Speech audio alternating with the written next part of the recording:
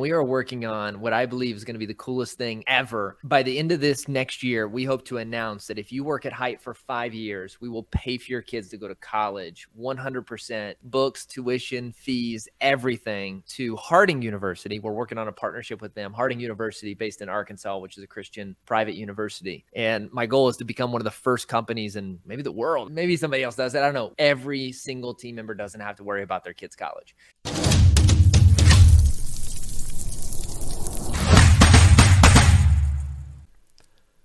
Welcome to a Father's Flame podcast. Today we have a special guest with us, JC Hite. JC is the founder and CEO of Hite, which is a Inc. 5000 company with 200 plus team members. He is an Amazon international best-selling author. He's been married for 9 years, has 2 children. So welcome today, JC. Thanks for coming here. Jeff, bro, thanks for having me. Really excited to chat today and see what kind of value we can bring. Awesome. So let's hear some of your story. Yeah. Grew up in Arkansas, good old boy, I guess, from the South. Parents were divorced, so more typical story than probably I'd like to admit.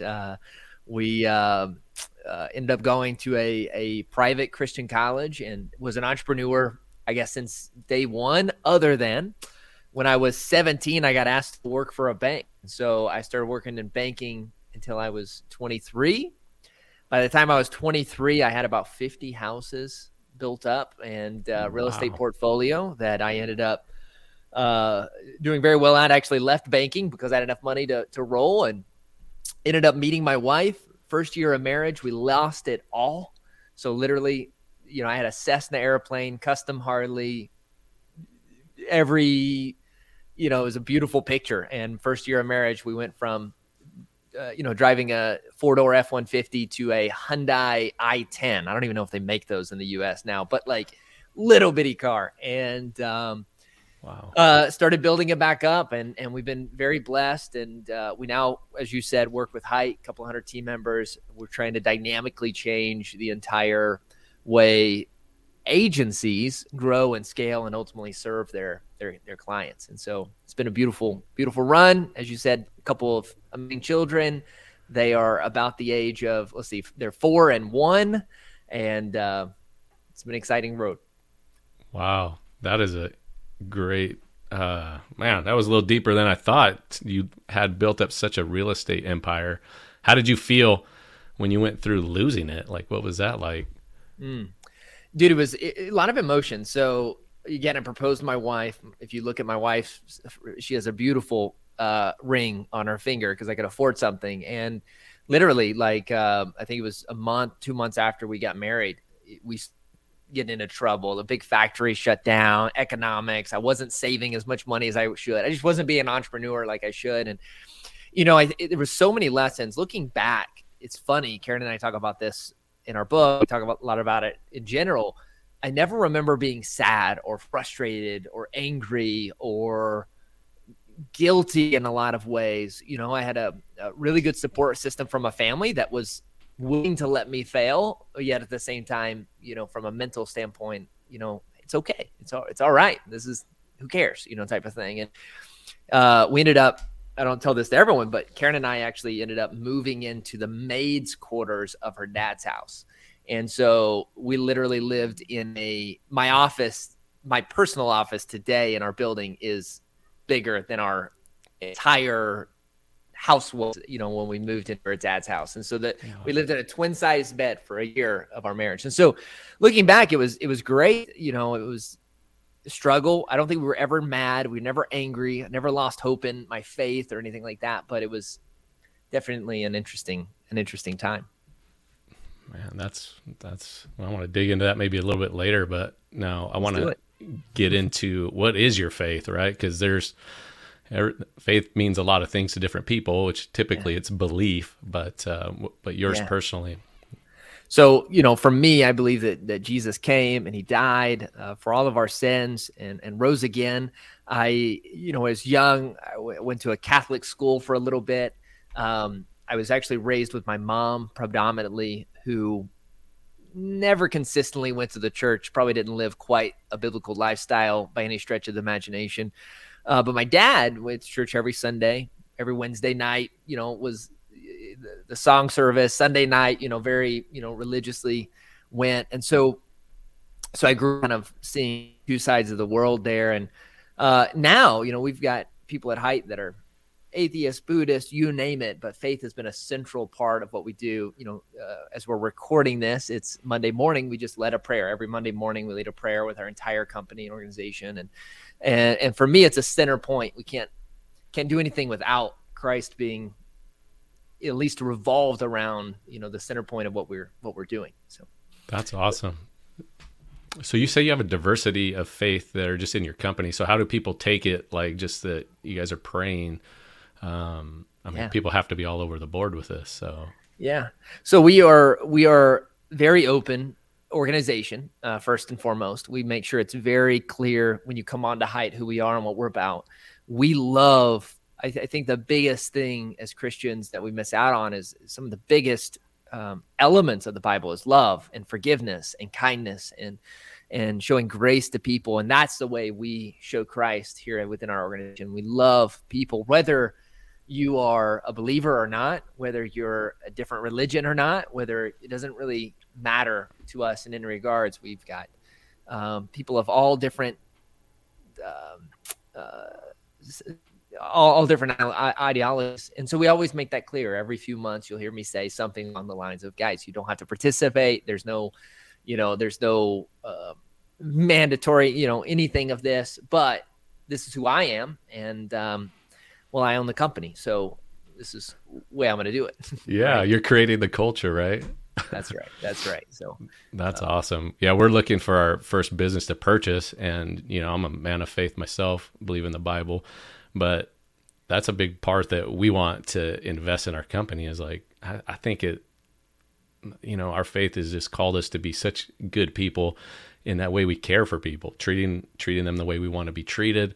Like I would love a CEO or a boss that had that in his mindset. And I just think that's awesome. That culture you're bringing, we hope to do the same thing in the companies we own. And that's why I'm kind of curious on how that works for you. Yeah. Has there been any pushback, or is it just kind of people are just accepting and just kind of love to come work for you? Interesting enough, I think probably the biggest judgment we get is from other Christians more than anything. I'll give you an example. And it's a tough thing to talk about out loud, but like homosexuality, for example, sure. Right? And so we've got a lot of people, again, with different belief systems within our organization. We love them just the same. We treat them just the same. They have every opportunity, no different than anyone else has regardless of what my personal beliefs are. And I think some people hear, oh, they're a Christian company, JC's a Christian guy, so they don't allow what I personally believe as by the book, what the Christian should appear like, or look like, right? And so it's ironic. I think we get less pushback from the Buddhists that work with us. I think we have one, right? A couple of atheists. We get less pushback for them. They're more almost open to it which is interesting to me in a lot of ways, but it's probably a deeper conversation. No, I appreciate you just saying that. Like personally, like I think, even the person we follow, our Messiah, Jesus, like it seemed like he valued people so much, right? It didn't matter so much what they were. Actually, if they're really religious, it seemed like he was way harder on them because they were stumbling blocks. But like there's that story of that Samaritan woman. If you think about it, they're not even Jewish really, or they're previous descendants, kind of cousins, but yet the first person he reveals himself to is a woman outside of the Jewish culture.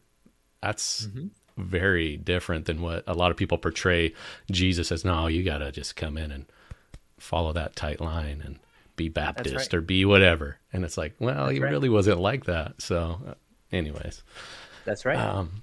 That's awesome. Yeah, I looked at your website and I love that you said, I believe Christ died for us so that we can be saved, and you embed faith in everything you do. And it sounds like you just value people, though. It's not just if they accept what you're doing, it's, hey, come join the culture, go with this company, we're going to support you.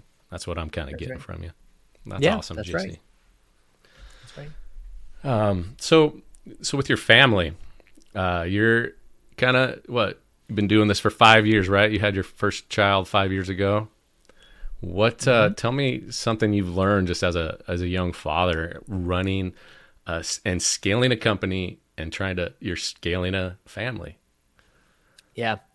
I think there's a lot of things here. I want to tell you a trick here in a second that I learned that I feel like should be published somewhere that they should have told me. But, I think everybody has to find their own path, their own system, their own way of working, right? And so one of the things that Karen and I do, we read a lot, we listen a lot, we do all this, but we try to experiment for what works for us. For me, I have ADD a lot. I get distracted a lot. And so for me, I have to build up very big silos. So what do? Every day I get to work very early. I go to the gym even earlier than that. But at 4:30, I go home pretty much every day. Like you can maybe one day a month or 2 days a month, I'm not at home by 4:30 unless I'm traveling for some reason. And when I get home, I turn the phone off, right? It's family time. It's focused, right? Okay. And so one of the things that I think we struggle with is that we give time, but we're not actually giving time, right? And so what I want to know is I want to make sure is that when I'm giving time to my kids, I'm actually giving it to them, holistically, right? And so I try to turn off the phone, try to say whatever's happening at work is, that part done. And that's been really, really, I think good for us. And we try to do as many activities as we can. And then the other side is when I am working, how do I integrate family with that as much as possible? So at the office, my daughter's starting to realize that is kind of the priority there. So we have a nursery right here in the office nonstop. In fact, when we started filming this, at one point my eyes shift because one of the kids was knocking on my door, probably wanting to come in and watch Netflix or something. And so we have a nursery right here, but here it's work time. So how do we integrate them in and show them, what we're doing, it's working, the team, and how we respect and love everyone? How do we integrate that in with the future of our organization and what we're trying to build?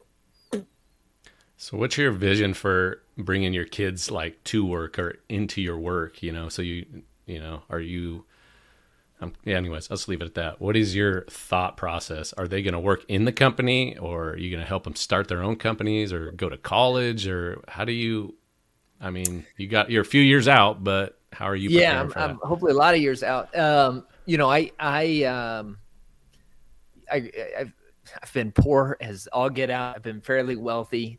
And it doesn't, I really genuinely hope my kid's happy and excited. My kid, my 4-year-old right now is all into fashion designing. And it's actually impressive what she's doing. I hope she doesn't secretly deep down, just me. I hope she does not become a fashion designer, but if she does, beautiful, awesome. At Hite, one of my biggest though is that, right now I'm at our office in Central America, where there's a great divide between wealthy and the poor, I guess, so to speak, or the common people. Probably the biggest thing that I want to teach my daughter at the office and my son once he gets appropriate age is, again, how we treat other human beings. Like we love everyone, no matter of social class, no matter of last name, no matter where they're at, their goals, their benefits. We don't have to agree with everyone, but we have to love and respect, everyone. And so at Hite, we have a very flat organization. The difference between our leaders in the organization, how much they make compared to the lowest people is very flat. The schools, every single kid at Hite is on scholarship. So almost all of our kids go to tier 1 private schools, whether they're the CEO or whether they're the cleaning staff, they all go to specific types of schools within Latin America. And so how do we create as much equality as we possibly can through capitalism, through, getting this stuff done? And so probably the biggest thing that I want my kids to really focus on is how my wife and I interact and treat. Our best friends are at the office. Our best friends are here at work working with us. And so how does that all integrate together is a fun dynamic. Wow. Every employee, you just said, sends their kid to private school? Man, we are working on what I believe is going to be the coolest thing ever. By the end of this next year, we hope to announce that if you work at Hite for 5 years, we will pay for your kids to go to college, 100%, books, tuition, fees, everything, to Harding University. We're working on a partnership with them, Harding University, based in Arkansas, which is a Christian private university. And my goal is to become one of the first companies in maybe the world, I don't know, maybe somebody else does it, I don't know, where every single team member doesn't have to worry about their kids' college. And so I think we'll be able to announce it in the next 6 months to a year. So it's looking good in the negotiations. So that's a little mind blowing right there, JC. Which means, by the way, the cool thing is that it doesn't matter if you're the CEO or the manager or whatever, all of us want what's best for our kids. And this means that it doesn't matter if you're the CEO or the cleaning lady, none of us have to worry about the education of our children, which is probably the predominant factor that we care about the most. And oh, by the way, all of them are getting the same opportunity for each of their children, regardless of where they're at in the organization. Where did this stem from? I mean, that is an amazing creative benefit that... Dude, it's actually nuts. I mean, this ties into how much we love our team. Like most of my job personally nowadays is geared towards how do we serve our team? You know, the Bible says love covers a multitude of sins. And I think it's the same in business. The more we can serve our team, rapport we build, the more we can overcome faults. We're not a perfect company by any stretch, but the more I can show you love, the easier it is to overcome that stuff. Right. And so for us, one of the things that I spend a lot of time on is what do my people worry about? What do they care about? When they're not in the office, what's on their minds? And then how do we come in and serve and help that specific thing? With the education bonus, I actually think it's going to be profitable for us in a crazy way. I think it'll actually be profitable for us to invest the $100K per student. Why? Because of the longevity of each team member. It's not like they can come work for us and then they leave in 2 weeks. You got to stay 5 years, and then your kid has 4 years of college, but you don't have one kid, you have 2 kids. So you got to wait till the other one to get to college. So you're kind of tied into us for 10 years. I have a saying that we talk about at Hite that I need to perfect because it doesn't sound appropriate the way I say it, but a long-term team member knows more from like a long-term stupid team member knows more than a short-term smart team member, right? Okay. The smartest guy I have that's 2 months into Hite doesn't know as much as the idiot that's been here for 6 years, right? So I want now, of course, I don't want a bunch of idiots around Hite. We don't have those. But to my point, if I can get people to stay and that learn our culture and that know our culture, that know our processes, that have been in different roles throughout the company and through the organization, we're going to be a strong organization. Like we're going to be able to fight the good fight. And so if you break that down, an 11-year kind of commitment that you need there, in a lot of cases, that's if you only have 2, you have 3, you know, now you're talking about $10,000 a year or $1,000 a month.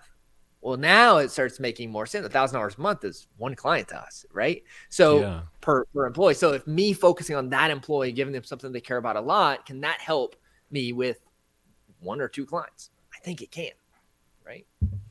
Oh, exactly. Is this something that you're doing for like worldwide if they're in the U.S. or Central America?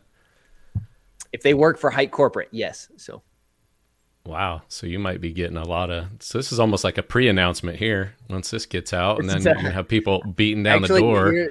You might be the first. Yeah. I don't think I've ever, your podcast might be the first announcement of it. That's right. So outside of internal leadership and management. So man, that is so amazing. And I'm trying to get the root of this for you to even come up with such a creative, like, benefit. I imagine that's not the only creative benefit working with you or for you.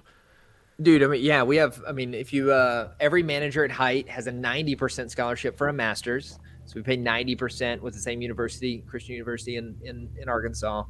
Every year we take our entire company and their families on some trip. So actually at the time we're recording this podcast, next Wednesday, we will leave for a 4-day trip in Costa Rica. Taking all of our team members from around the world. We have 290 something people going to be there, including kids and spouses.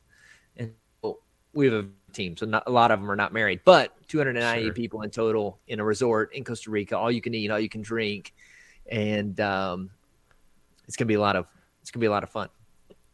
That is amazing. I've never heard of something like these two benefits. So good on you, JC, that you created a business model that can support that and support his people.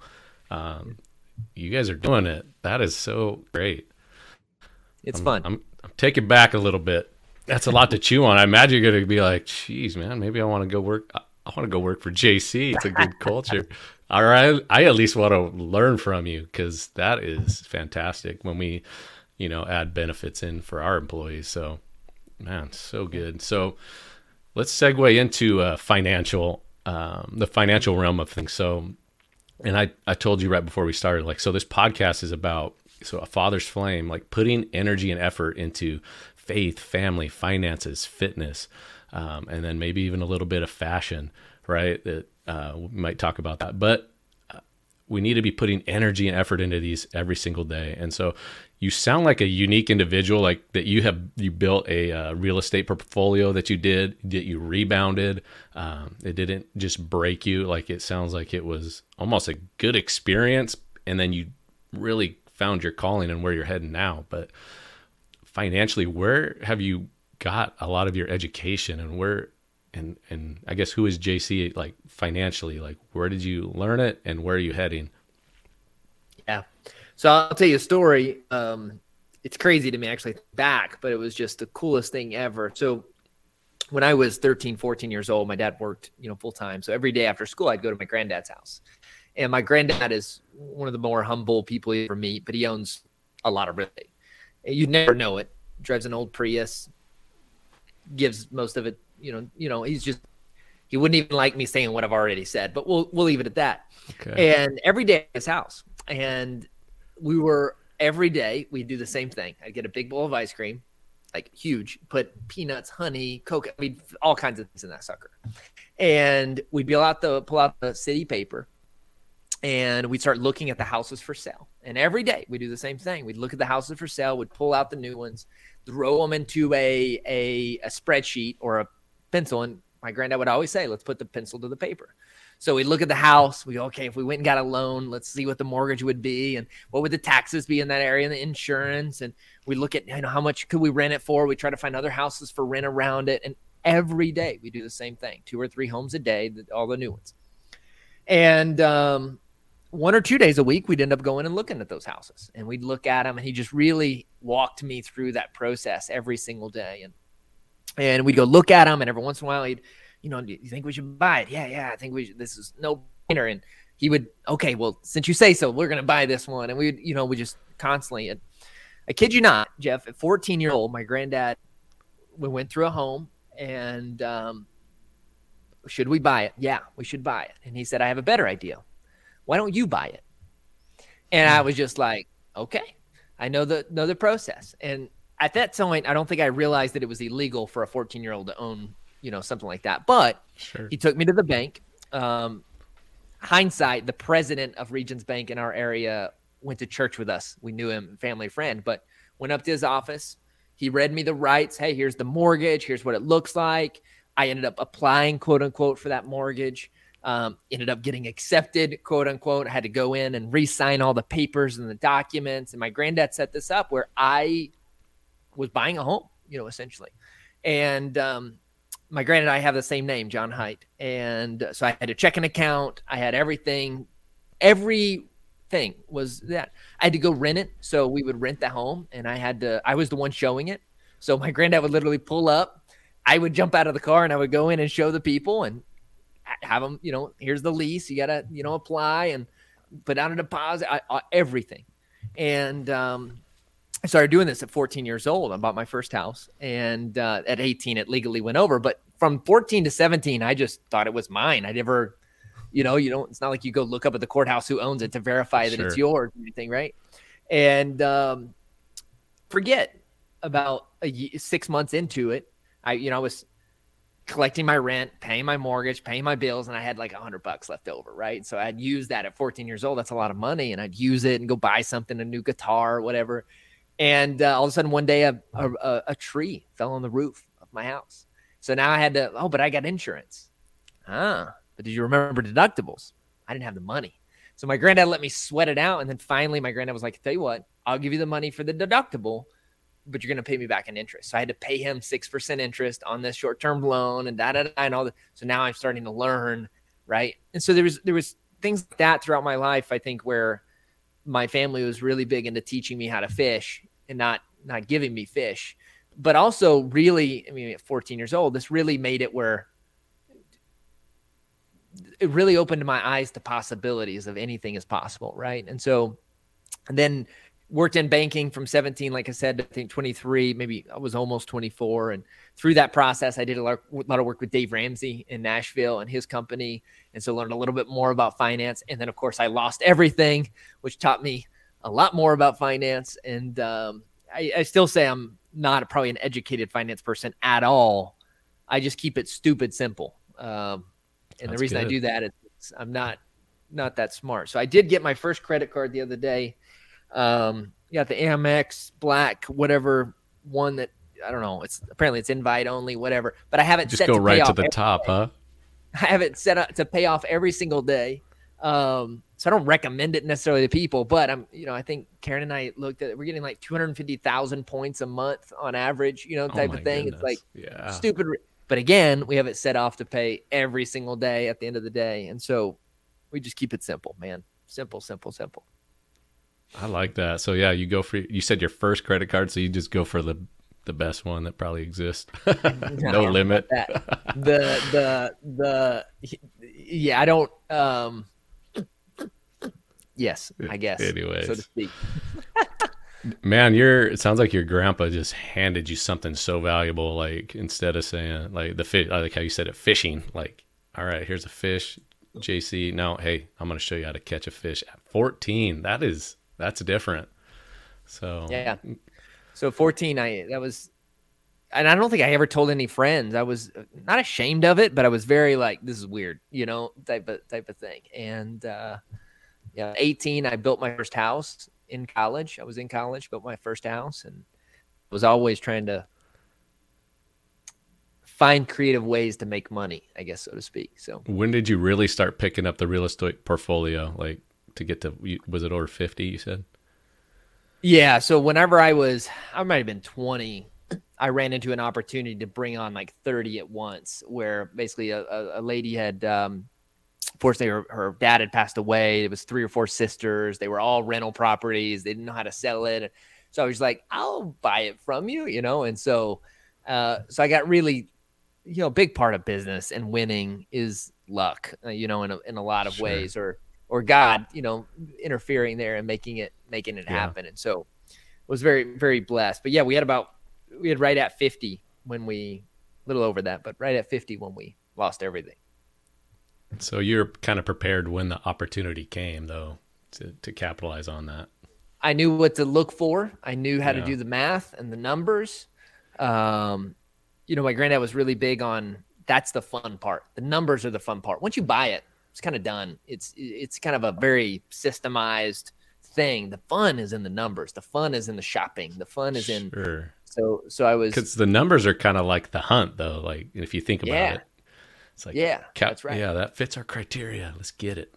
That's right. That's right. So I knew the math. Whenever I saw a deal, I knew it was a good deal, right? Okay. So then what transitioned you into, can you tell us how Hite started? Was that straight bootstrap from scratch business, or did you, tell us more about it. I'll back it up a little bit even before. I think it's interesting and maybe do the conversation. So I'd lost my real estate company. I ended up starting to build a tech ed company that ended up selling the technology behind. But I was kind of lost there for a while. There was a big organization, though. I say big. They had maybe like 100 employees or something like that, or a little over.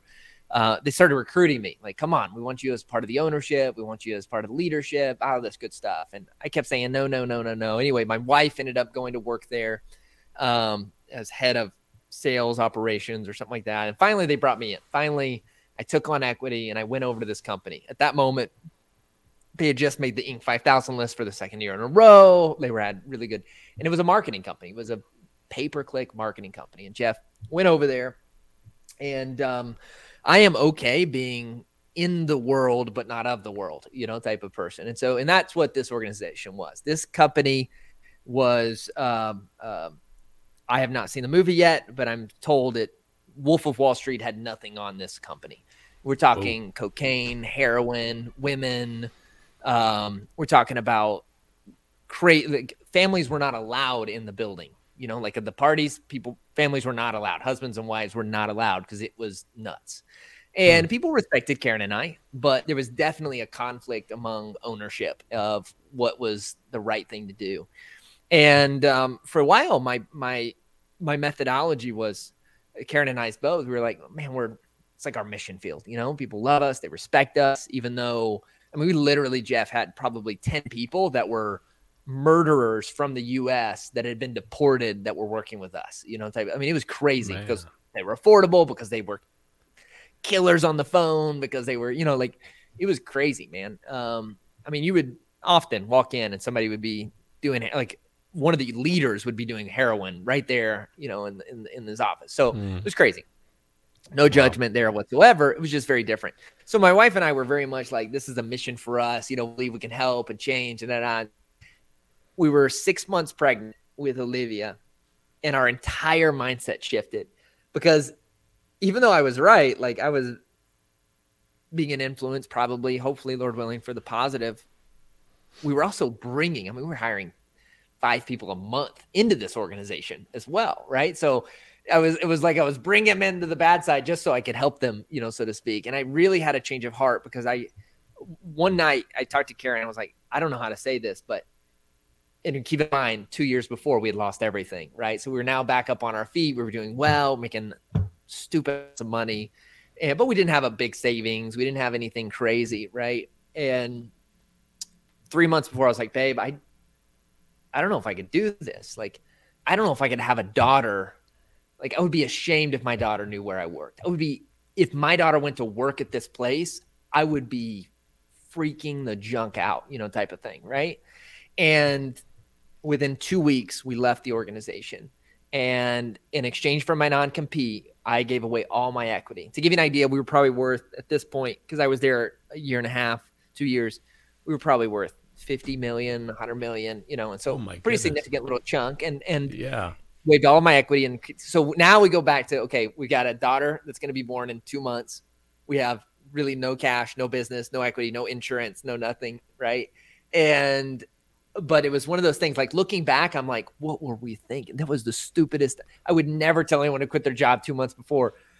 But this is where I think God sometimes blinds us, almost, of like, like, God had to have there's no way a person in their right mind would have left at that moment. But yet we did, right? And we both left. And that's when we started Hite. And we started Hite with the purpose of, we felt we could do something really, really powerful, really, really good, but in the right way. We could build the same business. We could do something even bigger in the right way. 5 years now on the road, we're over 200 employees. They've went down to about 70 team members. We've been on the list now. We'll be for the second time in a row, it looks like, this year. And so tons of opportunities. And we've done that with God being at the center, people being at the center, families being at the center, so on and so forth of everything we do. And so it's been a good journey. We bootstrapped it from a bedroom in my house, and with one team member named Gus. And Gus is still with us to this day. In fact, he has ownership in he owns our San Francisco offices, and runs the ship over there in California. And it's been an incredible journey. Wow. So you think that other business almost was like, I don't know, the launching pad that you got to, because you're almost like the antithesis, or they are, of what you are now, right? Like, for you to experience that, you sound like the complete opposite. No, we are. But here's the cool thing. I found out just the other day that they just added a nursery to their building. That's really cool. Right. And so the world's big enough for both of us to thrive and to scale and to grow. And like, there's no animosity, there's no anything. But that's the impact that we can have, right? Like, just we were the small fish. I left with nothing, and by doing the thing, by focusing on people, by sacrificing, by working hard, we were able to by the grace of God, just continue to grow and scale, to move into that world. And so it's been interesting. So you've gone down this whole entrepreneur journey, and it is interesting. This story is great. I love this. Do you recommend entrepreneurship for people I mean, or how do you? That's a good question. I know. No, How do not at you all. Dude, go with that? entrepreneurship Not at all. sucks. I mean, Go it's get a done job. so much for Look, you, but you. yeah, but look, Yeah. entrepreneurship. I have a book that we have out, and I started off. I mean, it sucks. It's hard. It's painful. It's like anything else that you probably want to do worth anything great in your life sucks in so many ways. It is so much easier to go get a job, let them worry about anything, and you do your specific job really, really well. It's so much easier. I think entrepreneurship right now is overly dramatized. I think a lot of people are sacrificing their families, sacrificing a lot of future for the hope that maybe they shouldn't be. Like entrepreneurship is a sexy thing right now. Oh yeah. I love it. It's beautiful for me. I love the drama of it and managing the 20 million plates in the air. And I'm okay with being responsible, I would say, for other people and taking on that burden, that you have as employing someone and being responsible for their future and their families. I'm okay with this, but it's definitely not for I think probably 20 or 30% of entrepreneurs, maybe even as high as 50 or 70% should. A really good job at a great company there's a lot of value in that. So I don't know if that's probably the answer you want to hear, but I want to hear what you're willing to share, really. So what would you say are your core, like your strengths? Because you sound like if obstacles come and difficulties comes, like you're not like an emotionally like just I'm gonna freak out and just cry about this person. So what character traits do you have that have made you successful, to be able to scale a company and deal with so much? It's a great question. I have no idea. I think there's a couple things. Number one, I'm polar opposites on the two things that you just said. I'm incredibly emotional when it comes to human beings. Oh, okay. In fact, 2 years into Hite, I had someone sit in my office, and at first I was kind of pissed off about it, but then I was like, you know what? That's beautiful. They sat down and they said, JC, I just want to let you know, it is a thing at Hite that if we come to your office and we sit down and we talk about how our families need more money or my family does this, or I want to get my kid in this type of school, without a doubt, 100% of the time we can get a raise. Right? As long as we position around family, because it was a soft spot. So I'm very emotionally now. Since then, I was like, again, at first I was like, crap, what the junk, they're using me. And then I was like, you know what? That's great. I need to change the process a little bit. I can no longer be the one to give raises because I think they're right. So now my head of operations, and now we have a whole finance department, HR department, all that stuff. They handle all that stuff because they're not emotionally tied like that. So for me, I'm very emotionally driven when it comes to human beings. I want them to be happy. I care about them. My wife and I are willing to sacrifice for our team. But on business, I'm not emotional at all, right? Like when it comes to the numbers and the drive and operations and systems, I am very black and white, type of thing. And so beyond that, man, for success, ties into this is I am ridiculously focused on bringing the right people. I would say for the first 4 years at Hite, and there was different time period, but at the end of 4 years, I think I was their sixth paid person company because I had that much to get the better talent. Say that again. You kind of glitched a little bit. You're the what, sixth person?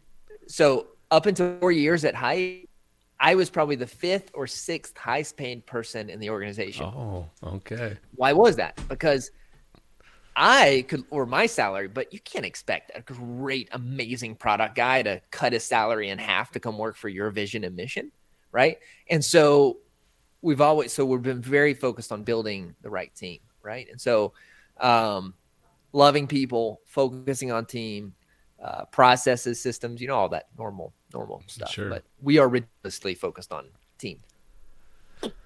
That's awesome. So team, did you play any sports growing up? Played football, basketball, baseball. Okay, so you're a team player.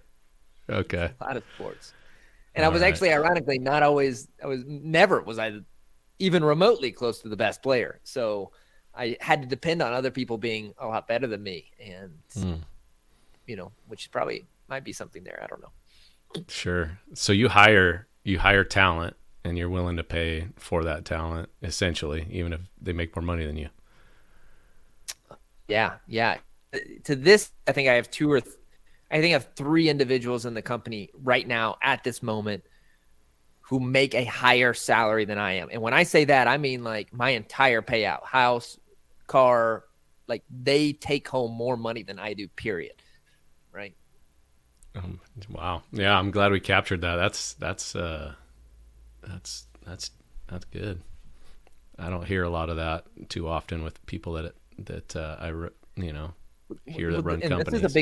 This is a big struggle, especially for young companies, because look, every dollar I take out of my business is a dollar that doesn't help my business grow. I'm already committed. I'm not paying myself more and going, oh, now that I make 10,000, I'm going to be more committed to this dream and mission that I hope becomes a $1 billion company, right? I should already be driven, right?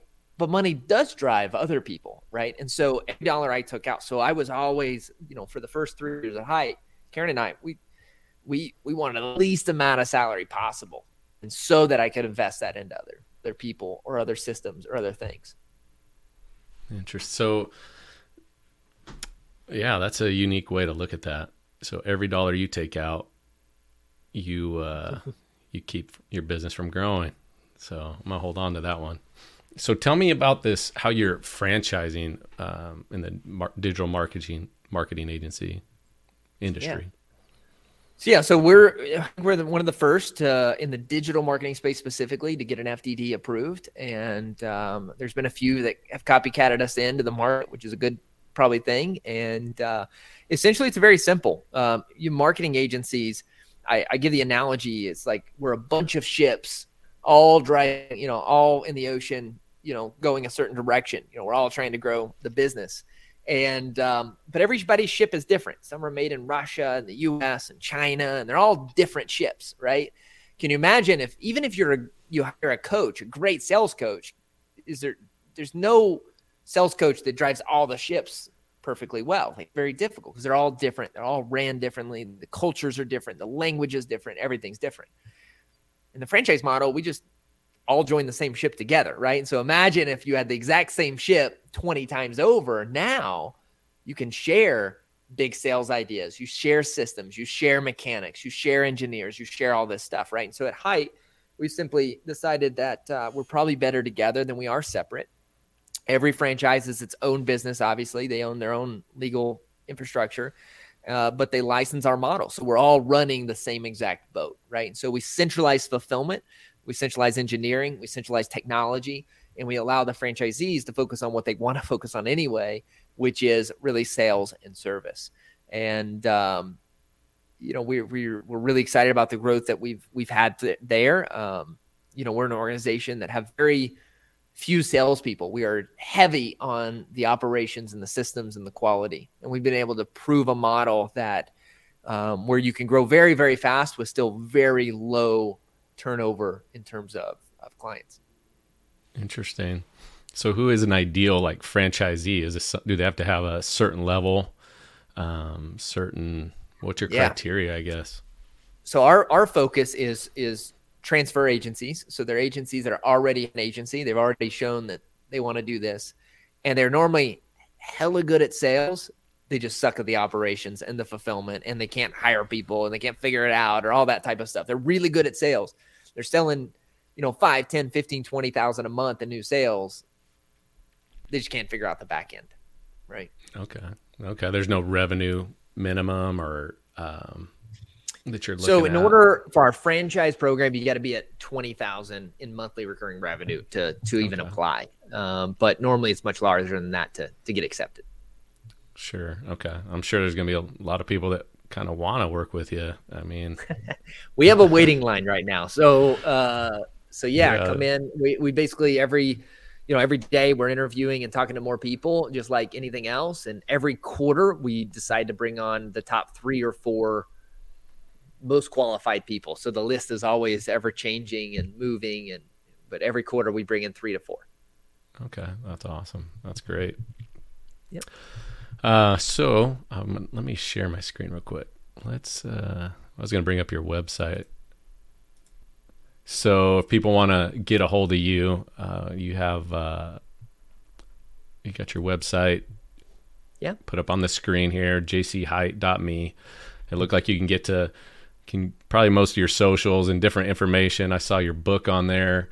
I saw an event section that you guys are doing, and you just get into the event arena recently, or so we have probably 3 big areas people work with us. We have the franchise model. We have a big event. So we have a luxury event in Costa Rica, all inclusive. This year we have John Maxwell, Jesse Itzler, Sarah Blakely, Kevin Harrington, and a lot of the big names in the industry coming down. But it's a 4-night, 3-day, all you can eat, all you can drink, only 250 agencies, event in Costa Rica. We're sitting right now, I think we're 7 months out. We're already 65% sold out. And then we have an inner circle. Agencies that are not franchises with you? This is just to anybody. Right. Yeah, no, any agency out there. Yeah. And then we also have an inner circle, which is only non-franchise people. And it's you have to beat $1 million in revenue to be in our inner circle. Okay, that's awesome. Yeah. All right. So tell me about this bike right here. Google bike? Google bike. Yeah. Google sent me a bike, and they send us all type of swag and all kinds of things. We got a ton of Google stuff around the office, and yeah.